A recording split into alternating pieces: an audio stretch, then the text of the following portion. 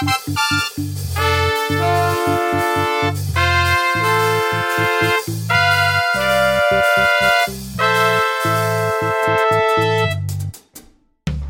Aaron. How are you today? Hi, Todd.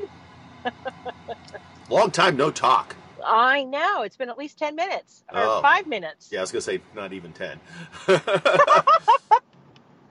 like about Uh, 3, but who's counting? who's counting? I was pointing out that there was a police-involved shooting in Chicago, which then caused looting and protesting and stomping through the streets. Although it let's see here. Let's look at the details of it. Police said officers were attempting to stop a group of people who had made their way over the bridge at Michigan Avenue and Lake Street around 5 a.m. Police said the group began firing at police. Police returned fire. No officers were injured. It's unknown if anybody in the group was injured. Okay, so I don't feel bad for anybody who got shot by police if they were shooting at police. Yeah, boo-hoo. You know? Now, you can call into question whether the police should have been trying to stop people who were protesting, whether they were peaceably protesting. But if they were peaceably protesting, then why were they carrying weapons and shooting at the police? At least that's the police story. Sometimes the story the police give isn't exactly accurate either. I mean, it could be firecrackers, or it could have been, who knows? I mean, we're talking people on both sides of this thing, and people often see things wrong and remember things wrong and react wrong, and Well, I no longer have a lot of sympathy for people who are out there protesting. I don't. I think that they're out there to break stuff. I think they're out there to create chaos. I think they're Bolsheviks. I don't have anything to say to them. Yeah, I think there are some people who are still protesting, but they're not getting any traction in the news. The news is going to the ding-dongs that are out there, damaging buildings, starting fires. That's because that's what the news covers, right? But at this point, what are they protesting? Yeah, well, I think they're still protesting the same things they were protesting before. They're saying that Black Lives Matter, that there are, that change has not yet taken place, and there are black people who go for a jog and get stopped by a bunch of rednecks and killed. But those guys have been arrested. Sitting in your house, police can break into your house with no warrant or with no warning and pull guns on you, and that happened, and so the what do they call those? The non-announced entries. No knock warrants. Yeah, no knock warrants. I mean, those need to be rethought and be something that's used very limited. I mean, that's. So, do those happen in Oregon? So, I have no idea. I don't know about what's going on in Oregon. Again, the Oregon issue is, I don't know if there's people who are peaceably protesting in Oregon, because the news won't cover anybody who's peaceably protesting, because that's not news. They only cover the people who are trashing buildings and shooting at police, and that's on the news. I think the news is doing a completely unprofessional job of covering what's going on, because they're taking attention away from legitimate concerns and focusing just on a bunch of people breaking the law as if they were the same people, and I don't think they are. Okay, so you think that there are people who are out there still being peaceful in their protests? I think there are, yeah. But how would we know unless you go out and see the people, doing sit-ins on the steps of their local city halls and things like that. But I think that the people who are doing these criminals who are basically using this as a cover for doing whatever they want and breaking the law, I think they should just round them up and put them in jail. They're breaking the law. They're criminals. And just because they're pretending to say that we're protesters and using that as cover to say, well, you can't pick on us because we're black protesters, and if you do anything to stop us from behaving as awful as we're behaving, then all you're doing is being racists. The police need to just get over that and say, no, you're just being, you're using this as an excuse to do illegal things, and we're going to put you in jail. Yeah, it's not peaceful when you're defacing property. Yeah. It's just not. That's not peaceful. You have the right. I mean, as far as if somebody is having a sit-in on the steps of, the Portland City Hall, that's Yeah. fine. That's a local issue as far as I'm concerned. Go for it. Do your thing. Whatever. That's fine. I'm talking about the people who are the ones who are making the news. Absolutely. I don't feel any sympathy for them at all, at all. No, They're, like I and I'm said, they're with you. Bolsheviks. I'm with you at 100% there. I think we just need to make sure that we draw that distinction. That those, if there are people still peaceably protesting, I get the sense that there are. They're just not, like I said, not flashy enough for the news. Then those are not the same people as those that are out trashing places. I mean, 100 people were arrested in a night of looting in downtown Chicago. Yeah, looting is not protest. No. Looting is theft. Yeah, exactly. And if the people out there who think that they're protesting, and saying I'm doing what Martin Luther King did before me, no, Martin Luther King wasn't breaking into stores and breaking windows and stealing tennis shoes. That they're not the same thing. Don't try to equate what you're doing to protesters in the 60s. That is not the same thing. No, not at all. And I got to be honest, Martin Luther King was arrested over and over again. Oh, he was, but he was arrested for unlawful assembly and for. I agree. I agree. 100%. I agree. Yeah. We were not fair to him. We, being the United States, right, were not fair to him. And really, it's the state of Alabama and the states of Alabama, Mississippi, and probably other state, Georgia, where these kinds of things were happening. But he was arrested. I mean, part of civil disobedience is understanding that you're probably going to be arrested. Right, and I wasn't trying to say that he was like. He had it easy. He just marched, and everybody went, "Oh wow, it's Martin Luther King." No, that's not the case at all. Yeah, they had water hoses turned on them. And dogs. And dogs for walking down the street. Yes. Crazy, right? But they had every right in the world to walk down the street.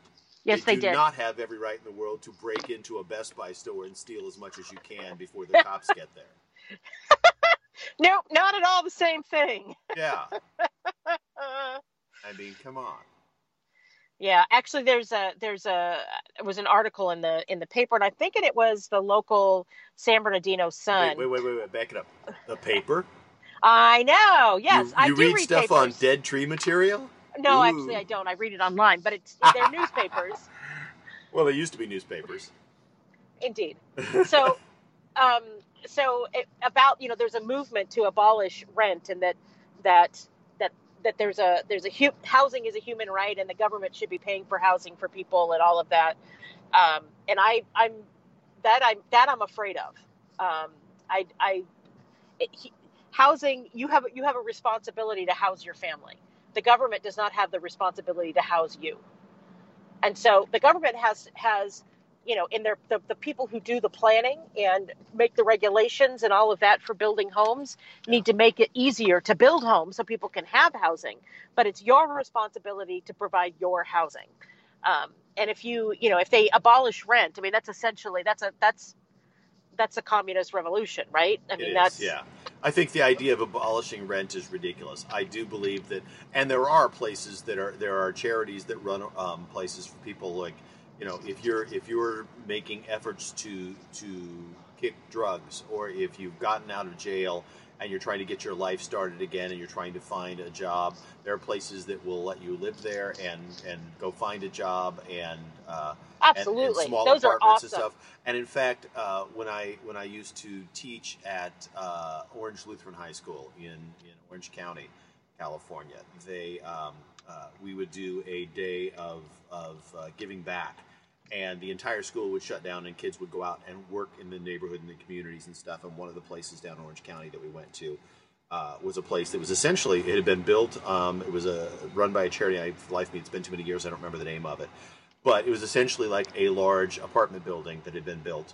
And each room had a small kitchenette, a bathroom, and a bedroom, and they had gotten a whole bunch of mattresses donated, and so we were down there with like the football team carrying mattresses and box springs out to each one of these rooms to set them up so that they could then start making those spaces available. But they had specific rules. Like, I think most of the people were only allowed to live there for 6 months unless there were some special circumstances. This was designed to be a way to get you back to being a productive person in society. And they had counselors and people there to help each of these people that got these spaces based on their specific needs to help them, get jobs and get over some of their demons and their circumstances. And it was, sounds perfect. Those kind Sounds of places are wonderful. amazing, and they're out there. And, yeah, maybe they're full a lot of the times. They do their best. Maybe we need more of that. Maybe we need more government funding involved to do those kinds of things. But that should not be a permanent solution, and that should not be the only choice for people, when you have for rent. I mean, we've seen what the ghettos look like in cities where people live in government housing. Yes. That should not be a goal for anybody. No. I agree. So, you can make the argument that rents are too high, and then what people did in the past is they moved.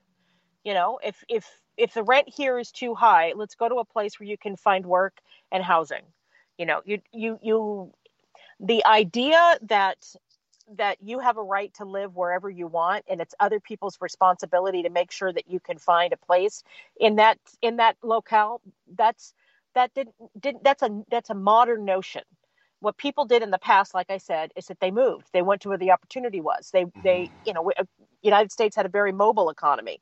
And you don't want to have to be the one that moves, but if you got to feed your family, you got to do what you got to do. Yeah. I mean, you pack up your stuff and you move to Detroit so you can work in a car factory, or you pack up your stuff and you move, to Kansas so you can grow wheat, or you move to California so you can be in the movies. Exactly. Or you go to Texas and work on an oil rig. You go to, wherever. Right. You move to Austin, Texas because you want a tech job, or you go to or you like Louisiana. Music. Yes, exactly. Yeah, my husband is leaving. But we're throwing. Go ahead. Tobin is going off to his first day of school with students. Woohoo! He is teaching in his classroom, and the students are going to be at home. So he's right. So he's using distance learning, but he gets that office space. He gets to go to his classroom to use the space. Yes, and the fast internet. Right. Well, you know what? I think that makes a lot of sense. I'm surprised that more districts haven't done that, because that also allows teachers to do, properly distanced, but meetings to kind of talk about how are we handling this online teaching, because that still hasn't been figured out 100%, and everybody's doing it. Each department, each teacher, and each school, they've got basic outlines of ideas about how to do this, but the teachers have to figure it out. Each teacher has to figure it out for themselves, and having that camaraderie of your other teachers there to say, hey, I was doing this and I got stuck, and you can have like your 6 or 7 or 10 math department teachers, 10 or less, right, in a classroom, all of them sitting 6 feet apart and sharing lunch and talking about this, and that's hard to duplicate even with a Zoom or WebEx meeting.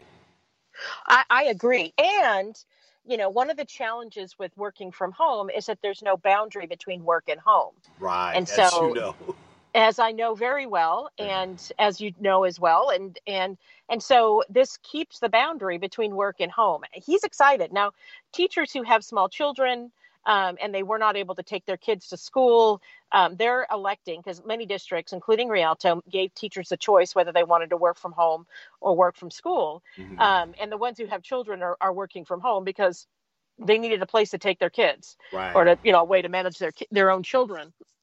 Excuse me. And so, he's excited about it. We'll see how it goes the first day with kids, and that is today. So I'm happy for him. Yeah, I'm looking forward to hearing how that works out for him. I like the idea of going in. I know the Colton School District did not allow their teachers to go in, so they're all still working from home, which each different person has a differing setup as to whether or not they've got like a office or their kitchen table or their laptop in their den or I mean everybody has a different setup at home and different Wi-Fi connections at home. So you wonder how well is that going to work long run for them.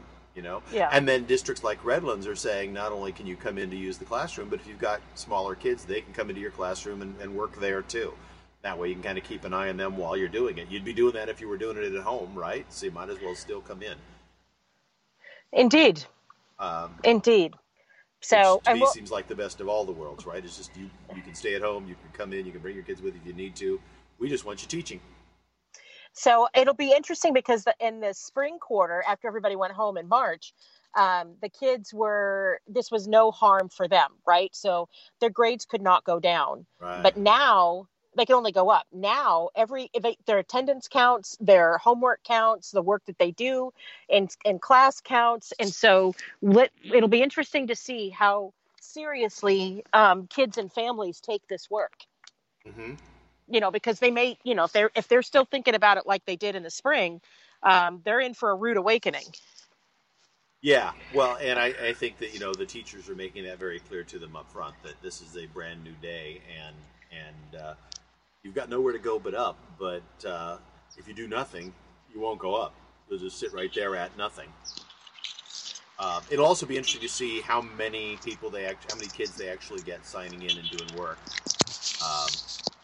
The other thing that's kind of weird for a lot of them is that teachers are being told that, if a child turns in an assignment for a day, but they weren't online during that day when you were doing your online classes, that you should go back and mark them as here because they did the work for that day. Which really? Yeah. No. So which makes attendance useless because they really weren't attending your class. They just looked at the assignment and turned it in. But if they turned in the assignment for a specific date, then you have to go back and mark them. And you know why they're doing that? It's all about making sure that they said, yeah, we had kids online and attending so that they get paid because they get paid by kids. But as I understand it, they're getting paid off of last year's attendance numbers. They are. All this is trying to goose the numbers to make sure that if anybody tries to go back and look at those numbers later, that yes, we had really good attendance. So, I think that's district to district because Rialto is not doing that. They're saying they've actually put into place a system where a kid, because one of the other things is that it's an effective absence where they show up, but their screen is, they blacked out so that you can't see them on the screen and that you can't hear them and they never respond to anything and they never turn anything in. So like they logged on, but they're not really there. Right. And so that's also not acceptable. They've put in systems where that's not going to work. Right. That's not going to fly. Yeah. You have to show your face. You have to respond to direct questions. Yes. If you don't do that, then you're not here. And that is, but I know that most teachers that's explained right up front too. It's like you simply me seeing that you're logged into the system is not the same as you participating in class. Right. Exactly. And participation is required. Because you could log on and then switch to another tab and play video games all afternoon. Yeah, I would be willing to bet that there are plenty of kids out there who have found apps that will log them in, log them out. So they don't even have to do that work. They can do nothing. You just set it up and say, on these days, log me in at this time. Yeah, I think that this whole thing is making us rethink schools, how they're funded, how kids attend, because there are some kids for whom, just tell me what I'll do and I'll do the work. And they're smart kids and they're going to fly through it anyway. Do they need to sit there for the 8 hours or 7 hours or whatever it is, and listen to you and other teachers drone on? Are they perfectly fine? Right. Not doing it that way? Well, there are different districts are offering different ways for kids to go to school. And some districts are offering, eventually you'll get on ground if on ground happens. Others are, and then another option would be just stay online the whole time. But there are some who are saying there's two different online options, and one of them is the synchronous learning, meaning you get on with your teacher every day at a certain amount of time, and you're in a, a chat screen with your classmates, and there's instruction going on, and then there's an asynchronous learning too, and that's an option for some districts where the student can literally go on, read their assignments, do their assignments at their own pace. If they have questions, they can get a hold of somebody who can answer questions for them. They can do it face to face or via messaging or email. And that doesn't work for everybody. But some people, you're absolutely right. That's the way to do it because they could get through a whole year's worth of school in a few months. Yep. And you may find that there are certain classes. Now, this is what I don't think they're allowing for yet. You have to pick one or the other. But like in my mind, I know me as a student, there were certain classes I could do totally like that. I did in college. Now, they weren't online always, but I remember taking a self-paced quantitative analysis class in college. And then you had to go to the library to be proctored for the exams. And there was 5 exams. There was 10 weeks of courses it was 10 weeks of courses and 5 exams. So you had basically 2 weeks of work and then go take a test to pass. Or do nothing, wait till the last week and take a test every day. Not the best way, not the recommended way to do that, by the way. From personal experience, I can say that did not make for great sleep and low stress. Is that what you did, Todd? Yes, that's what I did. Also taught me that I'm not particularly well suited. At least at that point in my life, I was not well suited to a self-paced course because I self-procrastinated. I passed, but that kind of class would work great for certain things, but it might not work for other things. Other things I would need a synchronous setup, where I'm interacting with the teacher on a regular basis in order to learn it, because it's just certain topics work better for me, and other people it might be different topics. But you should be able to mix and match by subject matter almost, and that I don't think anybody's set up to do that right now. No. We talk about the novel coronavirus. This is the novel education plan. Seriously, as people try to figure out what works for them and their kids. Right. I think for I don't know that the asynchronous would work at all unless you had a very engaged parent for the kids that are in elementary school. Oh, absolutely. Yeah. You're not going to get a 5th grader or a 4th grader to say, I'll just go figure this out on my own. Right. I mean, you would need, and I mean, if you have parents who are really engaged and, people homeschool all the time, and maybe that's the right way for them. But, well, honestly, that's certainly, how a lot of homeschools are structured. The homeschool plans, Yeah. Well, that's true. That's true. Because there are groups of homeschools, like you belong to a consortium and you get your lesson plans, et cetera. Yeah, that is how they act. Yeah, that is how they behave. Exactly. Most people who homeschool aren't just saying, "Okay, I'm going to buy a book and teach my kids." They become part of an organization, and that organization provides lesson plans and all the stuff. They put together the package that says, "Here's the stuff they have to learn." But very often it's done asynchronously. Right. As parents get creative with what they do. Yeah. We've been doing education the same way since the Industrial Revolution, a little before. And, it looks like things are, this information age revolution has changed everything. And now it's changing education. So we'll see, how long this COVID thing takes will determine how much this new way of thinking about education sticks. Yeah, I wonder how long it's going to be, and I know that right now, the way the laws are written, they won't let them do that. I know the teachers union will fight it, but I wonder how long it's going to be before you don't have to have a certified teacher, you just have a proctor online, and then you're watching videos put together by really good certified teachers for classes. So you watch the video, and then the proctor answers questions for you, and then you take a test, and then you move on to the next subject. I have a feeling that's where we're headed. Yeah, I think that's a bad idea, though. I do, because I'm not happy with it. Yeah, I'm the one who needs to have interaction, and whether that interaction is online or actually in person, I think that's whether that should be online or in person is debatable, but I need to be able to ask a human being questions. Right, but you have the proctor for that. Yeah, but the proctor's not going to know every subject. No, but you'd have a different proctor for different subjects. They just wouldn't be a fully certified teacher because they're cheaper. Well, yeah, I just no, especially when you start dealing with higher levels of math and science, but even, languages and psychology and history, they can only answer a basic question because they haven't gone through the rigor of a program. I don't know. I don't think that's good. That said, I had a math teacher, specifically a geometry teacher in high school, who was a fully qualified, certified teacher. He was an expert in his content area, and when I had a question, he asked me to hand me my book, and he read me the question. Okay, but that's just a bad teacher, Todd. Yeah, I know, but I'm just saying, they're out there, whether they're fully qualified. I get that, but if you're talking about large scale, right? And so, are they going to be good? Are they going to be bad? And what's more likely to give you the positive result?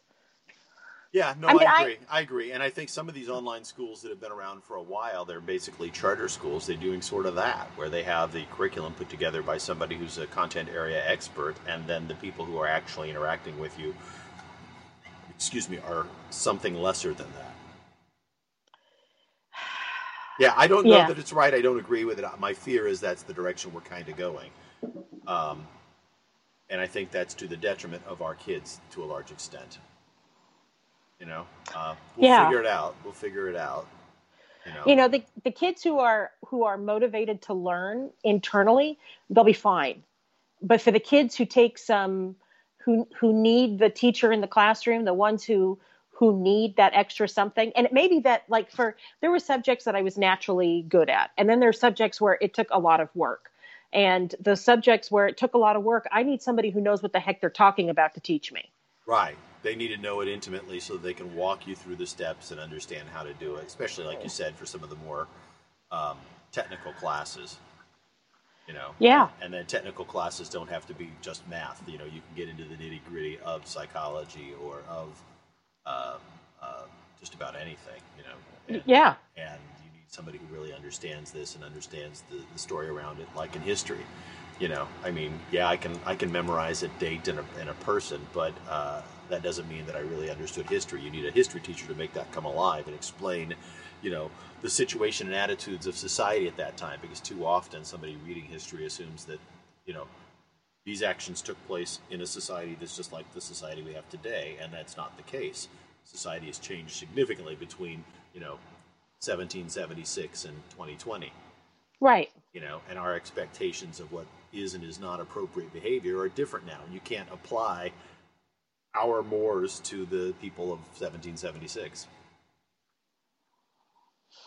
No, you can't. Yeah. And so we'll see what happens. I'm sure that, the teachers most teachers that I know have worked their tails off this summer to learn how to adapt what they do to a classroom environment, because this is new for them, for most of them too. I mean, to an online environment. Again, there was in the spring, it was a trial, but it really didn't count, right? Because the kids were not really responsible for their grades. And so this is, how do you start from scratch instead of, how do you be intentional? How do you develop intentional lesson plans built for that environment? And that's what they've been working on. And so we'll see how it turns out. I feel for the teachers who are kind of Luddites, and they are out there for whom technology is a hassle more than it is a tool. Well, I think there's quite a few of them that look at it that way, and the issue is, are they open to trying to figure it out, even if they're not thrilled with the fact that they have to figure it out, or are they not? I mean, it's. I think there are some who are pounding their head against it, going, "I can't do this," and others are going, "This is really hard, but I'll get through it. We'll figure it out. It's going to take time. It's stressful."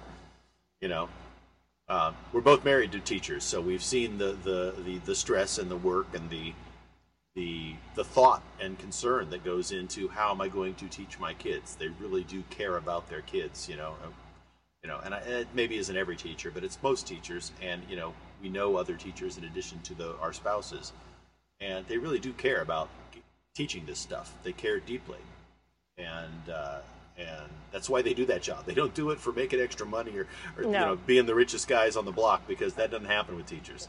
No. They do it because they really, really love helping kids learn, and so they're working hard. More power to them. More power to them. More power to them. So, I've been thinking about that. I'm still thinking about Prepare. I really am going to get a membership to Prepare. Yeah. I looked at them a little bit more, and basically it's a sort of recipe manager / shopping list / health plan kind of thing, right? I mean, that's kind of what it was, but the health plan seemed even less of it. But it seemed like it was sort of a recipe manager and shopping list type of app with a community kind of built into it. Yes. Is how I was trying to read what it was. I use a recipe app called Paprika, and it's available on the Mac and on my phone, and I've got it. And I shared the my login with my wife and my daughters, and so anytime any of us find a recipe we like, we put it in there, and then everybody has the family recipes on the app, and they can go get them at any time. And what I would like, and it's not in Paprika, I really love the way Paprika works, so I'm not really willing to go change that to Prepare, just because, and I think I can't remember what it is, but there's an annual fee to get Paprika without ads and stuff on it too. No, it's not. But what I would like, and Paprika doesn't do it, and another app that I subscribe to that I really like does it, called Lose It, is I want to know what is all the nutritional values of everything I'm eating, and I want to use it as my diary for what I'm eating as well. And that's kind of where I think Prepare kind of gives you a little bit of that as well. Yeah. Tracking it does. or planning it. I don't know that it tracks as much as it plans, right? Right. It kind of lets you plan what you're going to eat. So instead of like, hey, what are we going to make today? You sit down at say on the weekend and say, here's what we're going to eat. Here's our shopping list. Let's go buy our groceries. And it kind of does that job for you. It even lets you then say, here's my groceries. Send these groceries to the Walmart grocery store. And then you can drive over there and have them bring it out to your car, which that's kind of cool. That is kind of cool. So I have introduced, I have kind of moved towards vegetarianism in the last week. And I've had some dairy, and I've had some egg. Basically, I ate your wife's cookies. And so... Yeah, they'll do that to you. They're the gateway discs of food. Temptation, aren't they?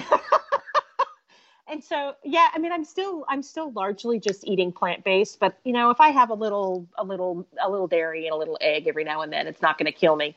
And so, yeah, the cookies were really good. Please tell her thank you. Will do. Yes. Now, I was really bummed because one of the reasons why that I decided to go vegan, well, the only reason was to be healthy, right? Mm-hmm. And I love vegetables, and I like that kind of, I like beans, I like rice, I like, a lot of the vegan recipes, they're good. And so, I wasn't eating a lot of meat anyway, so whatever. Sure. But my cholesterol went up on this diet. It went up. Well, that's no bueno. No. And I'm like, well, why am I doing this if my cholesterol is going to go up? So I'm very frustrated, and yeah, it went up a lot. So I don't know if my liver is working overtime to make its own cholesterol, which is probably what's happening. I don't know if it'll even out, but I'm frustrated.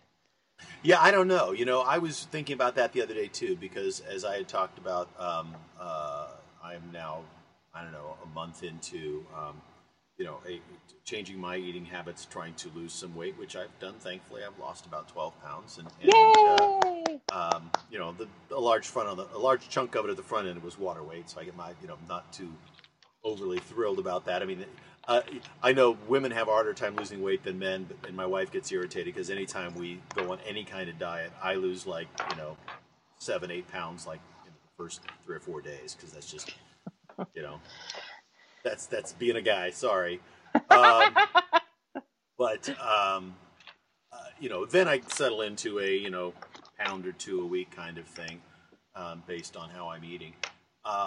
But I was concerned about when you're losing weight, do your blood lipids go up?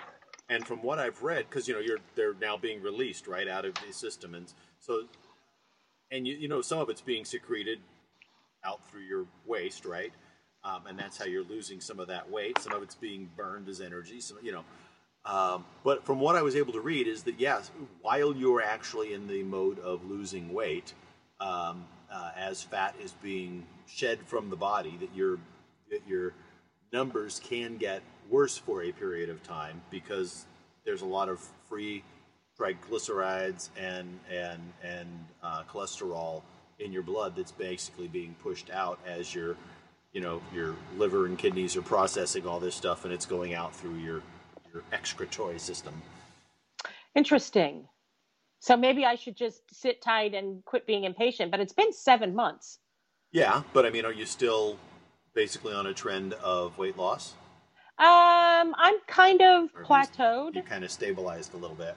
Yeah, but that's because I haven't been working all that hard. I haven't been active. I haven't been exercising. Right. And me, so when we got our backyard marathon done, we both went, I'm done. I'm done. Yeah. Yeah, Tobin ran 10 miles yesterday. I hate to admit it, but I have one day since that ended, I've gone out for a walk. My wife has been doing 3 to 4 miles a day every morning since then. She just got back to the habit, and she's out walking every day, and she's feeling better and looking better, and it's just oh wow, I'm envious that she has the gumption and the mojo to do it. Exactly. I've sat on my fanny and done nothing. So maybe I will just focus on not change my diet yet, but focus on just getting out there and exercising. Yeah. Well, that's kind of where I was going. Is don't give up on it. I basically thought that being completely vegan creates some nutritional headaches for you, and so having a little bit of dairy or egg is not.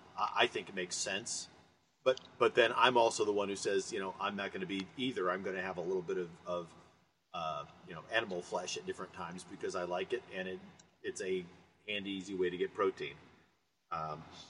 But everybody has to make their decisions about what they want to do. Yeah. But yeah, don't give up is all I'm saying. Okay. Don't give up because all right. From what I've read, because I was concerned about that too, because my LDL has been high, my HDL, which is the good one that's supposed to be high, has been low. My triglycerides are high, and so I thought, hey, maybe I will go get that stuff tested again. But I thought, you know what? Let me wait a little bit and let this happen. Let me lose some more weight and get a little healthier before I say, hey, let's go check that again. Because while you're losing weight, those numbers aren't always going to be, they don't just go down because your weight's gone down, I guess is what I'm saying. Right. While you're right. And you think about it, it makes sense. While you're losing weight, your body is taking that extra energy that you've stored, and it's getting out into your bloodstream and then being processed out. And so those numbers should go up because that's how your body processes that stuff out. So it makes perfect sense. All right. It does make sense. And I'm going to stick to it. And like I said, I enjoy eating this way anyway. It's not like it's been a problem. It's not like I've been white knuckling my veganism, except for your wife's cookies. And like you said, a couple cookies is not the end of the world. No. As long as it's not a couple 40 cookies. And Oreo's not going to kill you. A box of Oreos might. Yes. Well, Oreos are vegan. There's no cream in that cream filling. Yeah. Well, it doesn't mean that you can munch down on them, you vegan. Yes. You. I'm actually not a big Oreos fan. It's not a cookie I will ever buy for myself. You know what I have found is they make a golden Oreo that I actually prefer. Ooh. Oh, I'm sorry. I didn't mean to throw that temptation out there in front of you. But a golden Oreo, stick the box in the freezer, an Oreo here or there. But again, just because it's vegan doesn't mean it's healthy. It is. Indeed. It's a giant sugar-filled hockey puck, or a small sugar-filled hockey puck. Yes. You know, and that little Because junk Oreo, food is still junk food. Oh yeah, and that little Oreo's got calories up the yin. It's nothing but a little grease cake with sugar. So on that happy note, we are out of time. We are. Stay away from the grease cakes with sugar. That's our mantra for moral. Today, right? Yes, yeah. the moral of the story.